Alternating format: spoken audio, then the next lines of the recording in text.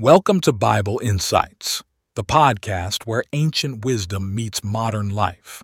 The Old Testament of the King James Version of the Bible, the first book of Moses, called Genesis.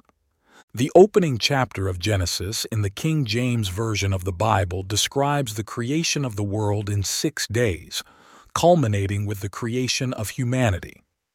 This narrative is foundational not only to Christian theology, but also to Jewish and Islamic traditions, reflecting a shared heritage in the understanding of the world's origin. Day 1. God creates light, separating it from darkness and establishing the cycle of day and night. Day 2. The creation of the firmament, called heaven, divides the waters above from those below. Day 3. God gathers the waters to reveal dry land, earth, and commands the land to produce vegetation, including plants and trees that bear fruit and seeds. Day 4. The creation of celestial bodies, sun, moon, and stars, to serve as markers for times and seasons, and to illuminate the earth. Day 5.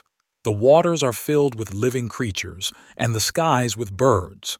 God blesses them to be fruitful and multiply. Day 6. Land animals are created, followed by humans, made in God's image. Humans are given dominion over the earth and all living creatures. God provides all plants and trees bearing fruit as food for humanity and animals. With the summary in mind, let's draw a parallel to today. Think of the creation story as an artist painting a masterpiece. On day 1, the artist prepares a blank canvas, introducing light to define the space. Days 2 and 3 see the artist sketching out the composition, separating sky and water, then adding land and vegetation for texture and color. On day 4, the painting gains depth with the addition of sun, moon, and stars, giving it a sense of time and place. Days 5 and 6 fill the scene with life, from the smallest fish to humanity, each element interacting in harmony.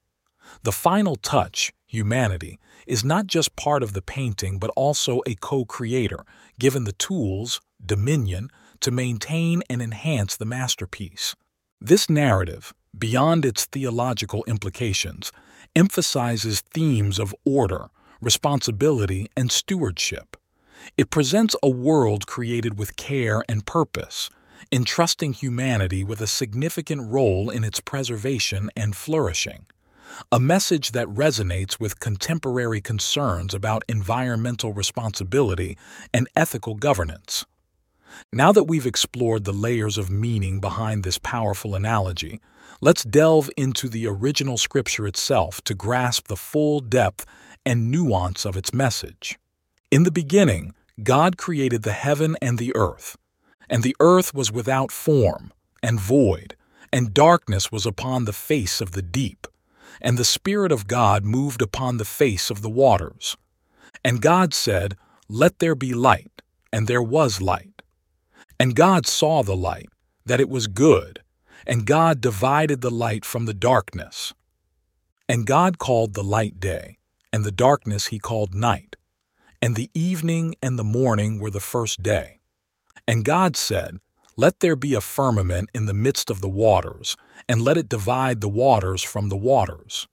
And God made the firmament, and divided the waters which were under the firmament from the waters which were above the firmament. And it was so. And God called the firmament heaven, and the evening and the morning were the second day. And God said, "Let the waters under the heaven be gathered together unto one place, and let the dry land appear." And it was so. And God called the dry land earth, and the gathering together of the waters called he seas. And God saw that it was good. And God said, "Let the earth bring forth grass, the herb yielding seed, and the fruit tree yielding fruit after his kind, whose seed is in itself upon the earth." And it was so. And the earth brought forth grass, and herb yielding seed after his kind, and the tree yielding fruit, whose seed was in itself, after his kind. And God saw that it was good. And the evening and the morning were the third day. And God said, "Let there be lights in the firmament of the heaven to divide the day from the night, and let them be for signs, and for seasons, and for days and years. And let them be for lights in the firmament of the heaven to give light upon the earth." And it was so. And God made two great lights, the greater light to rule the day, and the lesser light to rule the night. He made the stars also. And God set them in the firmament of the heaven to give light upon the earth, and to rule over the day and over the night, and to divide the light from the darkness. And God saw that it was good. And the evening and the morning were the fourth day. And God said, "Let the waters bring forth abundantly the moving creature that hath life, and fowl that may fly above the earth in the open firmament of heaven." And God created great whales and every living creature that moveth, which the waters brought forth abundantly after their kind, and every winged fowl after his kind. And God saw that it was good. And God blessed them, saying, "Be fruitful, and multiply, and fill the waters in the seas, and let fowl multiply in the earth."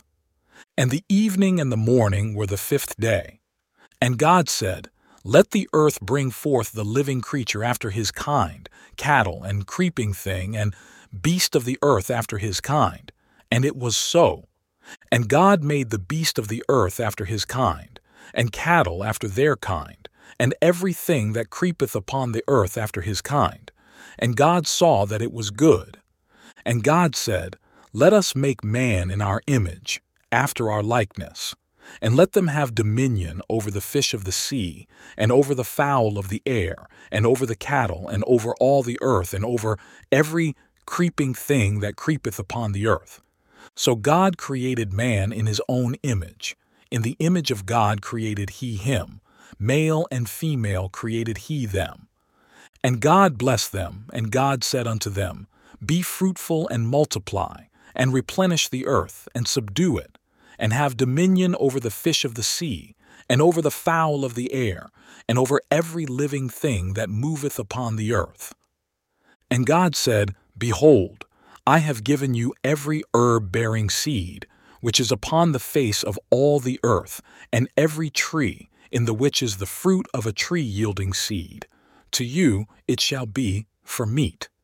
And to every beast of the earth, and to every fowl of the air, and to everything that creepeth upon the earth wherein there is life, I have given every green herb for meat." And it was so. And God saw everything that he had made, and behold, it was very good. And the evening and the morning were the sixth day. Closing our chapter today, but the story continues. Until next time, this is Bible Insights, where ancient wisdom meets modern life.